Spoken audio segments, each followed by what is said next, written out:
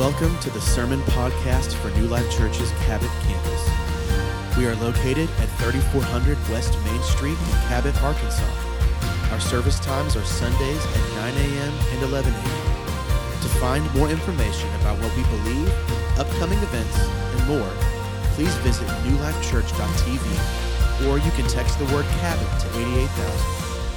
How many of y'all ever heard that life is not a sprint, it's a marathon? How many of y'all ever heard that before? Okay. The reality for us as believers is that, yes, it is a marathon, but it's a relay race. And the thing about a relay race is, the indicator that it's a relay race is there is a baton. There's something that's being handed off. And so a couple months ago, maybe now, we had the World Championships for track and field. Most of y'all probably don't follow most of that, but I love it anytime our nation has an opportunity to compete on the world stage. But the thing about our track and field teams, that especially around our relay teams, we've struggled.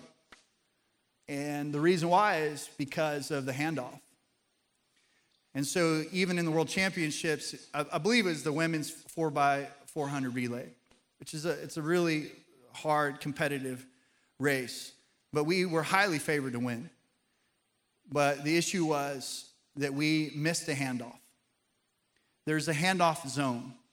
There's a zone where you have to hand that baton off. And if it doesn't happen inside of that zone, then you're disqualified.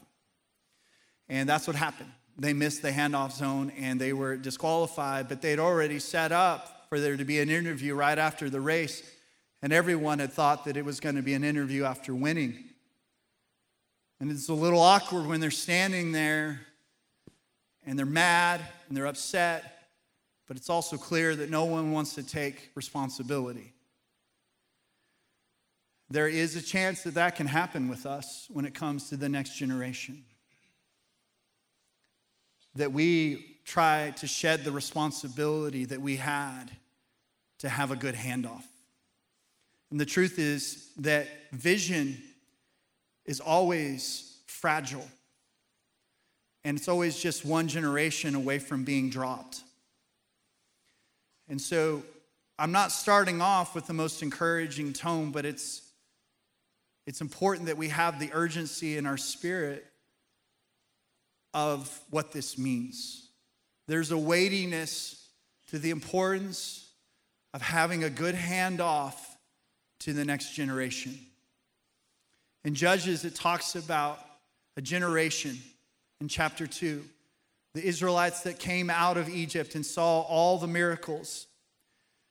I think all of us would agree that if we were seeing the supernatural miracles and move of God, it would be difficult for us to ever drift away from the things of God. And that certainly, hopefully, it would be very clear to our children and to our children's children about who God is and how he moved. But look at what happened.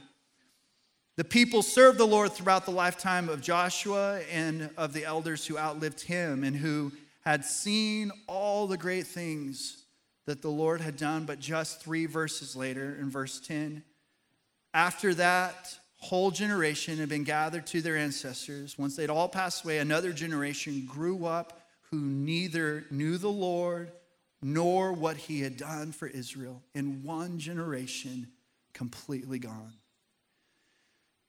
The stats would suggest that we could be dealing with a very similar situation if we don't wake up and see our responsibility to have a good handoff to the next generation. Some of the stats, and we're going to talk about some of this today, 39% of the next generation have no religious affiliation whatsoever. Only 3% read the Bible every day. These are Christians. 40% of Gen Z or Christians don't read the Bible at all. 2/3 of the next generation battle with depression. 1/3 battle with suicidal thoughts. So, yes, this is an opportunity to showcase our youth, to let people step up and lead and serve all over our church. But it is also an opportunity for us to make sure that we're keeping our eye on the ball and that we are not passively apathetically and complacently letting the next generation fall away from the things of God. So what we're going to talk about today is going to give some perspective of what it's like for the youth, what it's like leading the youth. And we've got a great panel that is diverse and has lots of different phases of life and different ways that they're serving this vision. So let me introduce them to you. First of all, we got Gracelyn here. She's a sophomore here at Cabot. So pretty awesome. I don't know about you. As a sophomore, I didn't have the guts to sit on stage in a Q&A panel. So I'm proud of you for being up here. And then we have Chelsea, and Chelsea is a mental health professional who, her and her husband, Bryce, the little guy over here who I could clearly beat wrestling, they serve with our youth every week. And then we have Caleb, who is a teacher and a coach in our school system. We appreciate all of our teachers and coaches. And then Jason, who serves in the Air Force, and we're thankful for all of our armed service men and women. So has a lot of leadership roles in that. His wife, Melissa, teaches geometry at Cabot High, and they've got two sons, one that's in 9th grade and one that's 9 years old. And they are very involved in serving with our youth. And so I want to just ask them a few questions, and I think that their perspective and some of their feedback, I know me hearing it has already helped me, and I think that it's going to help some of you. So I'm going to start here with Gracelyn. From your perspective as a high school student who loves the Lord, and that's clear, what would you tell us as the church are a couple of the biggest challenges that you see in your generation? I feel like one of the main issues or challenges in our generation is finding our identity. And I see all the time where people go to ungodly things to find themselves when the only way to find your identity is through Christ. And I feel like people are searching and they're going to bad habits or non-Christian people, and they're finding things to kind of heal the pain before they find Christ. And God puts people in their life that are Christ-led, and I feel like I am one of those people that lead them closer to God, and I'm really glad that God has used me in that. Amen. And I also feel like people just going to school and comparing themselves to to all the girls, and like, oh, I wish I was as pretty as her, da da da. I think that, like in the Bible, it says that I'm fearfully and wonderfully made, and God put us here for a purpose. And I feel like identity is one of the biggest challenges through our generation. Yeah. Well, Grayson, I'm thankful that we have young ladies like you in our schools that are waking up every day and making it your aim and goal to know who you are in Christ 100%.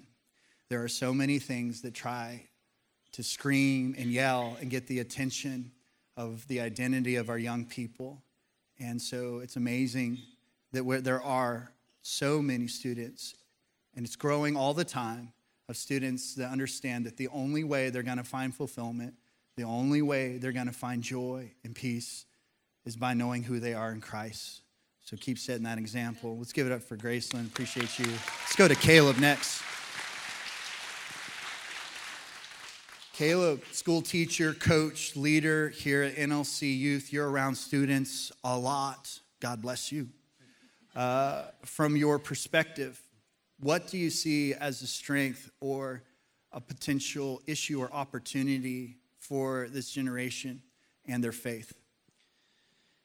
Yeah, a big strength that I see is students, once they choose a path to live on, they tend to stick to that path. Now, when you look at that, it can be a really good thing or a really bad thing, depending on what they choose to live for.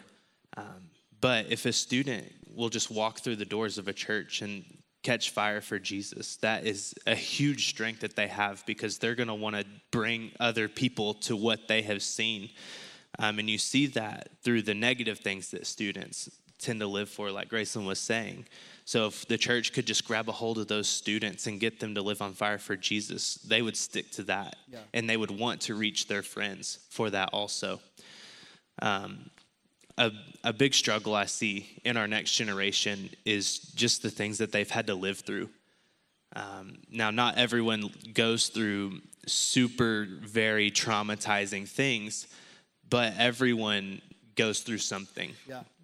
And because of these things that kids have to live with and they don't know the proper ways to release those types of things, there's a big spirit of aggression that has a hold of this generation. Just being in the school district every day, kids get set off very easily. And once they do get set off, it's either fist words or text messages that are flying, and they're very hurtful to other students. Now, this is something that if those students found the correct release and the correct answer for those problems, which obviously is Jesus, that spirit of aggression could be turned into a spirit of passion to witness to other students. Just getting them through the door, I think, is the answer to that.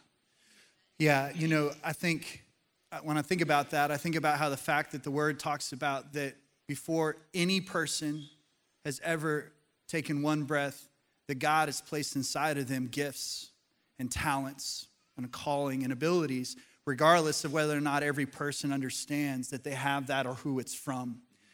But the fact is that these strengths and these natural gifts and abilities that are inside of us, any one of us, if they're not submitted under the Spirit of God and the standard of His word, any one of those things can become sin. Even things that seem to be good things, unsubmitted to the Holy Spirit, wind up becoming struggles, sins, issues. But if you can take that passion, if you can take that aggression, and you can get it harnessed by the Holy Spirit, if you can get it led and under the standard of the Word of God, then that will be a force to which the gates of hell cannot prevail against, because they are going to be passionate. This generation, they're going to be passionate one way or another.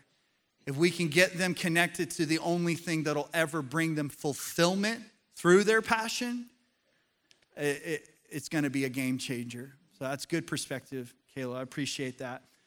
Chelsea, it's come to you. You're a mom, got some young kids, leader of students, mental health professional. What do you see with this generation that us as adults, parents, need to know right now? And what are some practical steps that we can walk out of here with? So there's a few things. One thing is whenever I meet with students, whether in the therapy room or on Wednesday night, they don't want anything sugar-coated. They want the blueprint. They want the answer right then. They want the knowledge. They are a generation that are hungry for the truth, and we as a church need to be the ones to give them that biblical truth. They live in a world where there's so many things out there that is giving them their truth, but we need to be the ones to give them the capital T truth and how they can live their lives for Jesus. Another thing is this generation is struggling with depression at an all-time high, according to research, as the stats on the screen showed. And a lot of that is because of social media. Social media portrays what the perfect athlete should be, or what the perfect scholar or appearance, or son, daughter, even moms, dads, it portrays this of how we should be, but we as the church know that we need to build them up in who Christ wants them to be, because that's what's going to sustain in the long run. In 1 Samuel 16:7, when David was being anointed as king, it says, "But the Lord said to Samuel, do not look on his appearance or on the height of his stature, because I have rejected him. For the Lord sees not as man sees. Man looks on the outward appearance, but the Lord looks at the heart." Worldly accolades are fine. Sports, great. Grades, great. I'm not telling you to go fail a math test or anything, but we need to put stock in our kids of who they are in Christ, not just what they can do on a baseball field, on a football field, in the classroom. We need to fill them up with what Christ says about them. and not just their worldly accolades. It's good. It's really important. That's good stuff, Chelsea. Let's go to Jason. Jason, you recently got to baptize your son, Aiden, right here at church. And that's a huge moment for him. I'm sure for you and Melissa, your wife, as well. What has worked for you and Melissa in raising your boys in church while balancing everything? Balancing school and extracurriculars and sports, everyday life. What's worked for you? That definitely was a top 5 day. He was listening in on, he's in the back for the green room, and he heard this in the first service, and he was like, top 5? Shouldn't I be higher than that? So, Aiden, if you're listening right now, top 4, okay? Married your mom. There you go. You were born. Mason was born, and then being able to baptize you a couple weeks ago. I'm sure your salvation's somewhere there too, probably. I'll clear that up. I mean, that's a given, people. It's a given. Thank you. It supersedes any rating. Perfect. So you're now, welcome, Aiden, Jason. you're back to top 5 days, okay? Sorry, buddy. But all of that, like, I mean, it's celebrating and relishing those types of things. And I remember driving into church that morning a couple weeks ago. We hadn't even baptized him yet, but we knew it was coming. And I mean, I'm bawling like a baby and worshiping Jesus the whole way in. And it's because those are very special things. And life gets busy, okay? 20-year military career. My wife teaches, yes, the sports, the things and this. And I'll just say, time is fleeting. Tomorrow isn't promised to us. We have today, and we have to make the most of today. And so with that, it comes down to being obedient, because we can get busy, and we use busyness as a crutch sometimes. But when you look at it as busyness or reframe it as kingdom business, the difference is obedience and finding your purpose in the Lord. And so we really, Melissa and I both, we pour into our boys and our family and our ministries of understanding that whatever we have to give today, tomorrow, whatever the Lord blesses us with to have, we're going to pour that right back in and be obedient in that. And it's not this spirit of busyness. We push back on that hard, and it's this idea of kingdom business. 1 Corinthians 15:58 is a life verse for me that just talks about being fully committed to the work of the Lord, because you know that's not done in vain. And the things that we're talking about up here, these don't have to be home runs that we're hitting out there with our kids every day. I'm not talking about the actual sport of baseball. I'm saying, like, we don't have to do these huge monumental things. It can just being obedient in, what do you do on a Monday night? Oh, well, let's just put on a show. Let's put on Disney Plus or Netflix or whatever.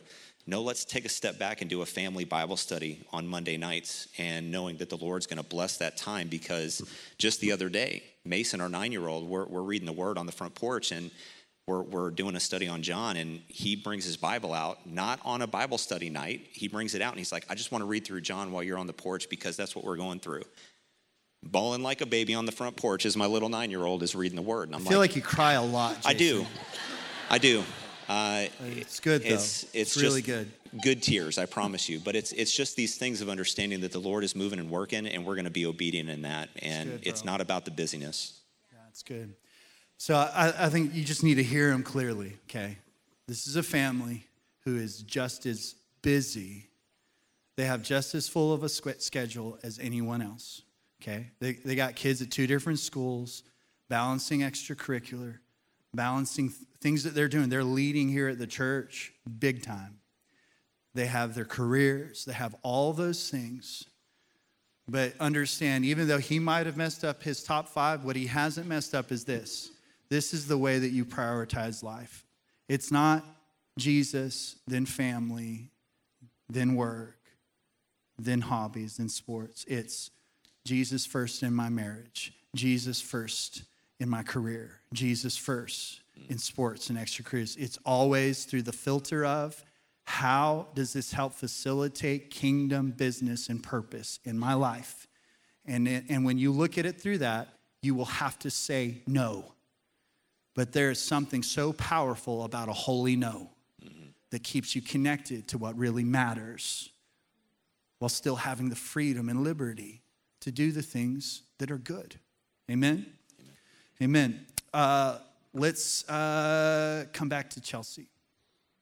Right? Yes. You've been leading students for 4 to 5 years now. Mm-hmm. And what are what's something that you're really encouraged about that you see in the next generation? Well, there's a lot. But I think one is just the steadfastness that this youth has. Caleb kind of talked about it, like once they're in, like they're all in. And I think I've noticed that now and in the previous years that I've been serving. Just the dedication that the youth has to this church, to the capital C church, to Christ, is just something that the Holy Spirit can bring, and that's really encouraging. I have heard and witnessed firsthand accounts of how our youth has been bold in living out their faith in their families, in the locker rooms, in the classrooms, even in relationships with one another. So that's really encouraging. Another thing that's really encouraging to me is that Satan can't create anything new. And what I mean by that is he can only counteract the goodness of Jesus. In Deuteronomy 32:39, Moses was speaking of the Lord and how the Lord was going to vindicate his people. And it says, "See now that I, even I am he, and there is no God beside me. I will kill and I will make alive. I will wound and I heal, and there is none that can deliver out of my hand." There is a lot of wicked things going on in society. I see it every day in the therapy room. I see it on Wednesday nights. I see it on social media, the news. But I honestly think that's because we as a church body and the youth is proclaiming boldly the name of Jesus. And Satan is just trying to counteract that. But in this church, he is going to have to try really hard because the youth is really proclaiming the name of Jesus. And I missed my 3 action steps. Can I do those super quick from the last one? I suppose. Sorry. I will permit it. Okay. So the action steps, ask hard questions. We need to be intertwined in our kids' lives all the time. A, so that they know that we care. B, so that we can extinguish those lies that Satan tries to, attempt to get into their minds. So ask the really hard questions and be prepared to answer those. Number 2, provide space for them to remember the Sabbath.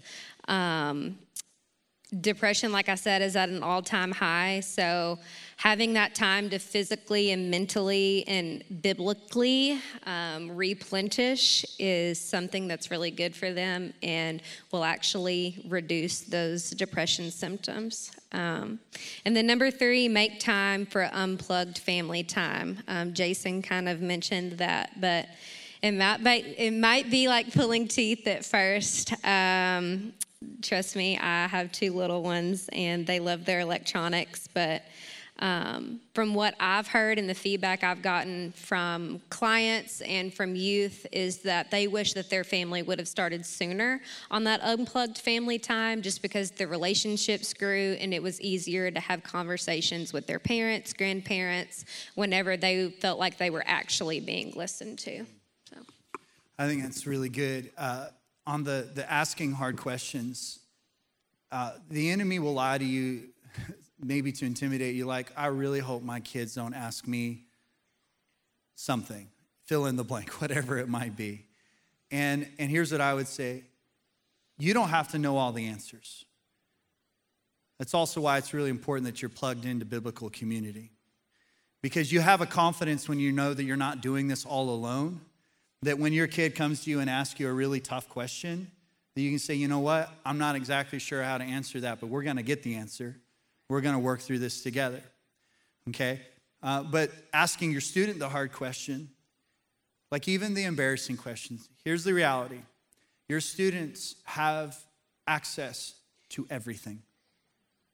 Everything. All information, okay? They're going to learn about everything from somewhere or someone. Do you want them to learn from everywhere outside of your home, or do you want them to learn from you?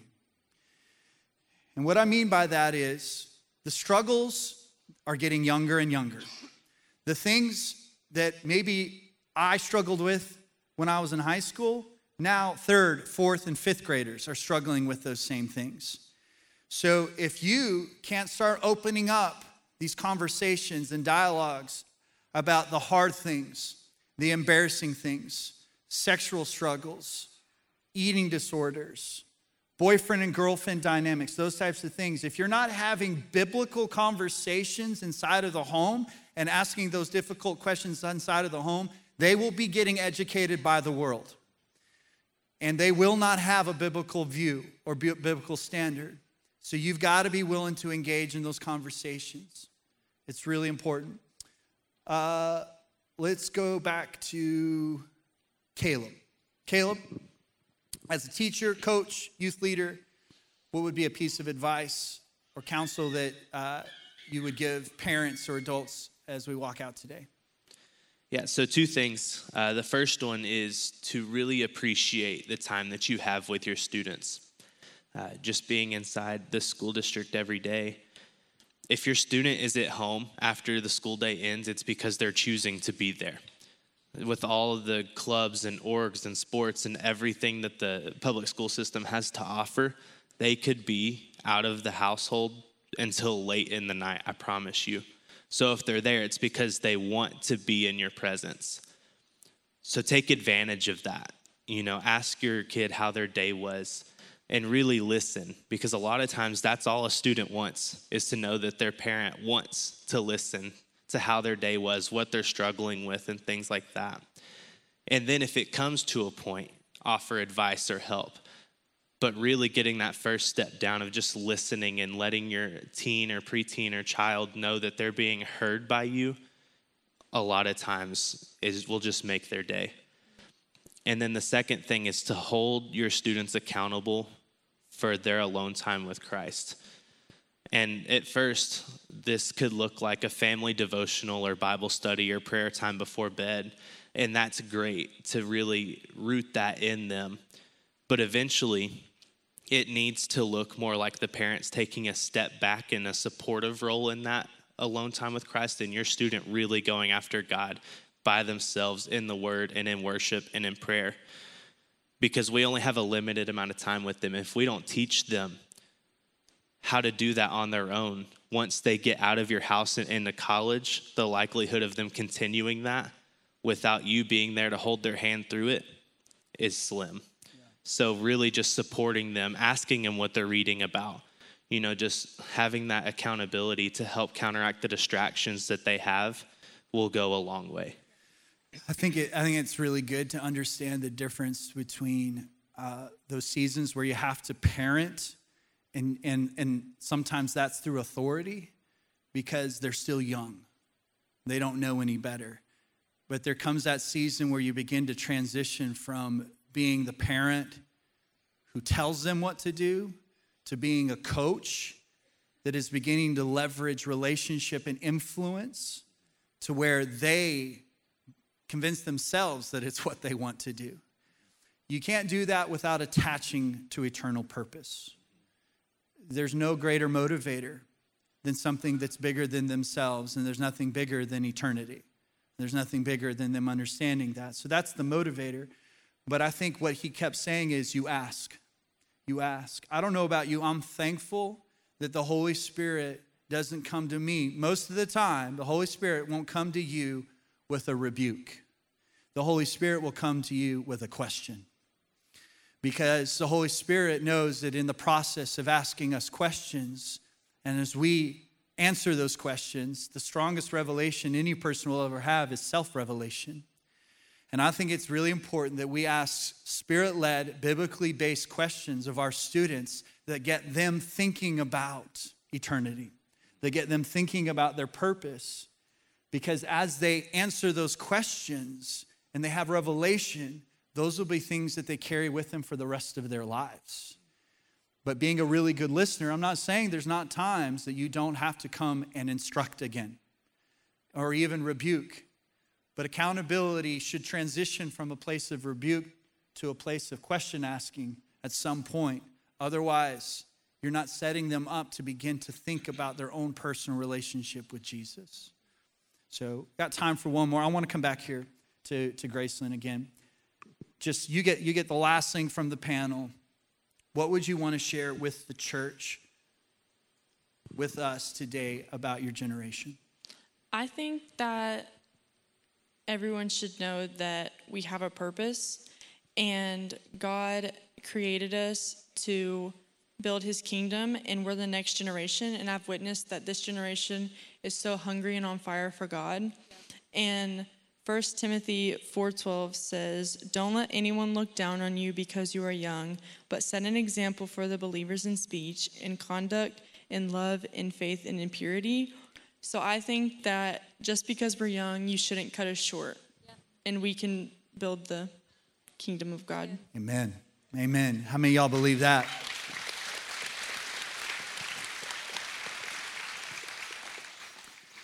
So all those stats that I read earlier, they're scary and they're discouraging, but again, they don't have to be the stats that are true in this church. We can change those stats. But I think we have to all understand that we have a responsibility. We have a responsibility. And the most important thing that you can do is you can take responsibility for your spiritual legacy. That's what we have an opportunity for, a spiritual legacy. What do I mean? What I mean is, we live in a community. A lot of it is built around our kids. It's built around schools. And as a result, it's built around everything that involves. And there's a lot of good things that are out there that are available that aren't necessarily God things. And I think that we have to make the decision that the priority has to first and foremost be the things that last forever. So in your life, you may be thinking about your legacy in regards to your career. And you might be thinking about how you're leading your kids in regards to sports, their academics, and all those things are fine and good. But at the end of the day, if we don't take responsibility for the spiritual legacy of our families, then we will miss the handoff. So we have to be really honest with ourselves and say, what are we setting up the next generation for? And whether you have kids right now or not, you have a role to play in this. But here's what the word promises us. If we will take ownership for our spiritual legacy, here's what the word promises us. In Psalm 92:12, it says, "The righteous will flourish like a palm tree. They will grow like a cedar of Lebanon, planted in the house of the Lord. They will flourish in the courts of our God. They will still bear fruit in old age. They will stay fresh and green." I'm not an arborist, but I'm pretty sure every tree has to be planted for it to grow. And it has to have the right environment for it to grow. If you're not planted, your roots can't do what they're intended to do. So a couple of things on that. If you're not staying consistent, your roots aren't going to be healthy. You have to stay consistent. You have to be planted. The dream of our church for this next generation is not that they have a great middle or high school youth experience in services. It's that they grab a hold and attach to, with righteous passion, their purpose that God has given them. There's nothing more important. This passage, we have the cedar tree and a palm tree. In Psalms, it talks about the olive tree. And just like these trees, they're planted, but especially when they're planted at a young age, here are the results. The cedar tree, they grow like a cedar. I've been in northern Israel, southern Lebanon, and I've seen these huge trees, cedar trees. They're the strongest and tallest trees in all of Israel. There's forests of them. They can grow to be over 100 feet tall. But they've always been a sign of strength and confidence. It's one of the reasons why they're one of the primary building components of the temple. That's what they represent. A godly confidence that nothing in the world can touch comes from a person walking in their God-given purpose. We have an opportunity. And I've seen students that were too afraid to even look somebody in the eye, but they have an encounter with God at a service, at a conference, a retreat, on a missions trip, and they come back ready to storm the gates of hell with a water pistol because they got a hold of God's purpose for their life. It changes everything. If they're planted, if they have biblical community, then you have the olive tree. In Psalm 52, verse 8, but I am like an olive tree, thriving in the house of God. The secret with olive trees, they can live up to 2,000 years old. There are olive trees right at the base of the Mount of Olives, where Jesus came down the mountain. There is a grove of olive trees that were there when Jesus was there. They're over 2,000 years old. But the secret is they share a root system. They're connected to one another. They share nutrients, they share water, so that the whole grove can be strong, so that the whole grove can thrive. And that is the picture of what it means to be connected to the body of Christ. You are connected to be a part of the body of Christ. That's why it's called the body. You are a part. So it's important that our students understand that and they see us living the example of it. I'm so thankful that in spite of all the difficulties that we had in our family with me growing up, parents' divorce, moving back and forth a little bit between my parents, seasons of homelessness, seasons of financial difficulty and on all these things.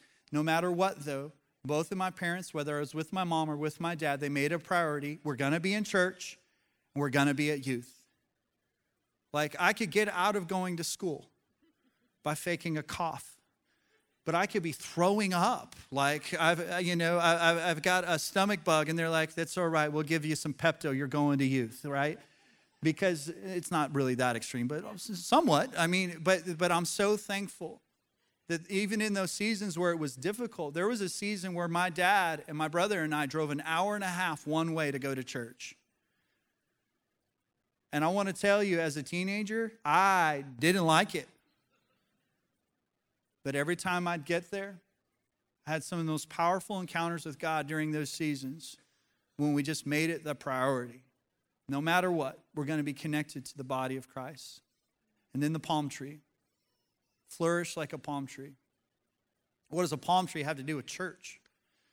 Have you ever watched the news reporting where a hurricane's getting ready to make landfall? And you got that reporter and they're standing there like leaning into the wind, getting ready to get blown over. But if you look in the background, you can see the palm trees. And you can see that those palms are like stretched out. And they're almost going horizontal because of how the wind is blowing. But the thing is, even with how crazy it looks in that moment, so many times when that storm is past, guess what's standing? Palm trees. They're still there. So what that means for us is this. If we're planted in His Word, if we're planted in the truth of God's Word, then when the storms of life and temptations and all those things come, we may bend, but we won't break. And our people have to have that. If they're founded in the Word, even when the world tries to bring its truth, they'll know the truth. And it will not return void. Planted in godly purpose, planted in biblical community, and planted in the Word. If we can make that the priority, we're going to nail the handoff. And this next generation will accomplish everything that God has for them. Amen? Amen. Let's close our eyes, bow our heads.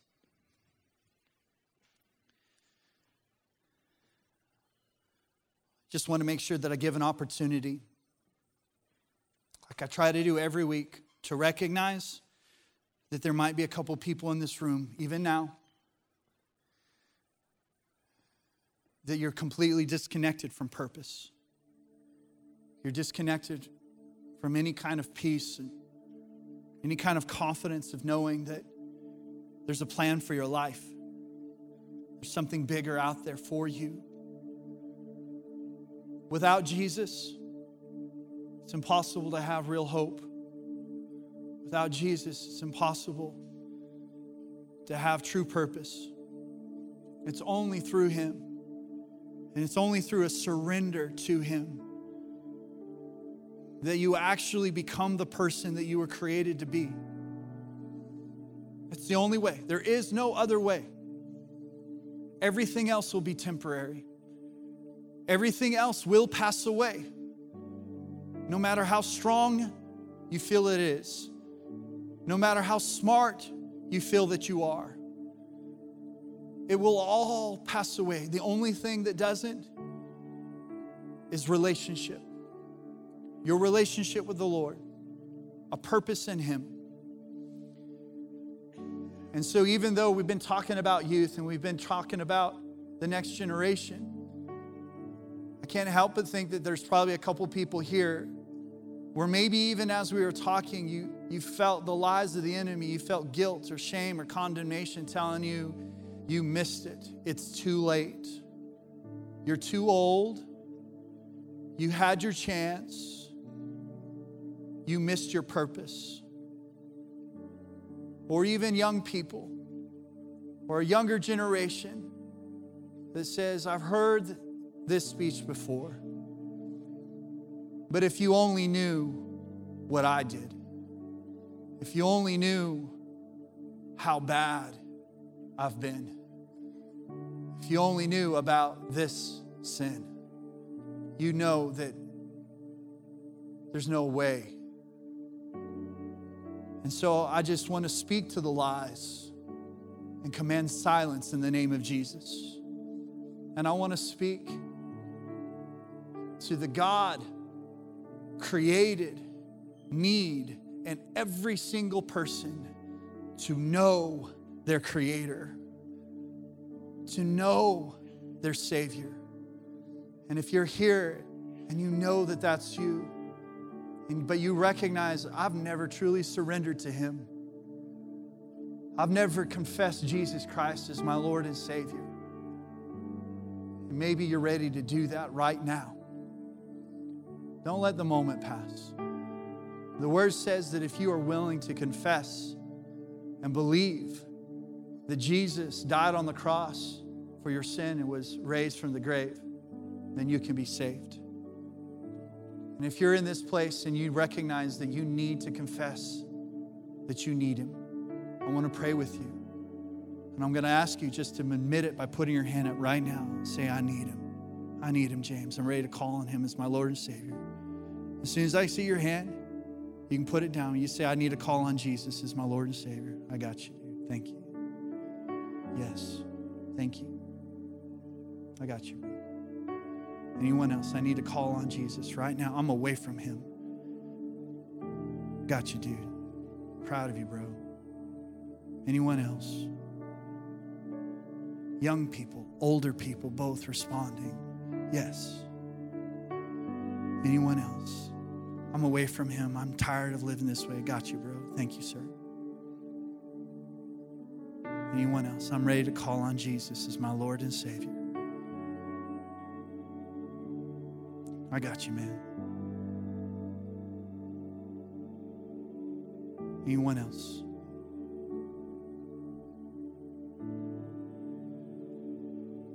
Yes, ma'am. Thank you. Yeah. Holy Spirit, do what you do in only the way that you can do it. Anyone else? I know that's me. I'm not going to fake it anymore. I'm ready to be real. I'm ready to admit, confess, and surrender to Him as my Lord and Savior. Anyone else?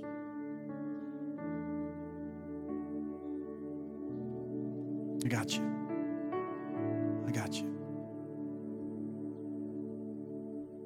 I got you, big man. Way to be bold, dude. Anyone else? Yes, ma'am.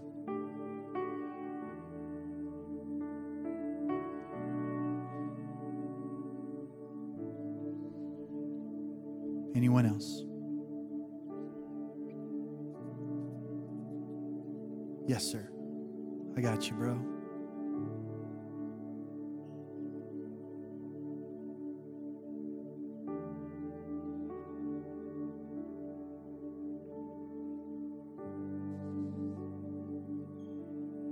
Presence of God.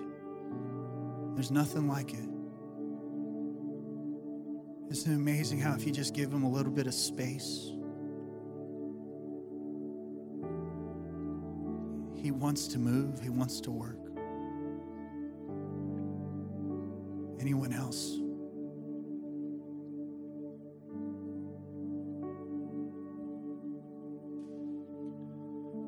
Father, thank you. Thank you for being here, and we recognize, Holy Spirit, that you're with us. You're moving in this room. You're moving in people's lives and in their hearts. We're so humbled by that. Let us never make it ordinary. If you said that you need to call on Jesus as your Lord and Savior, I'd encourage you, go public with that. Tell somebody. Tell somebody today.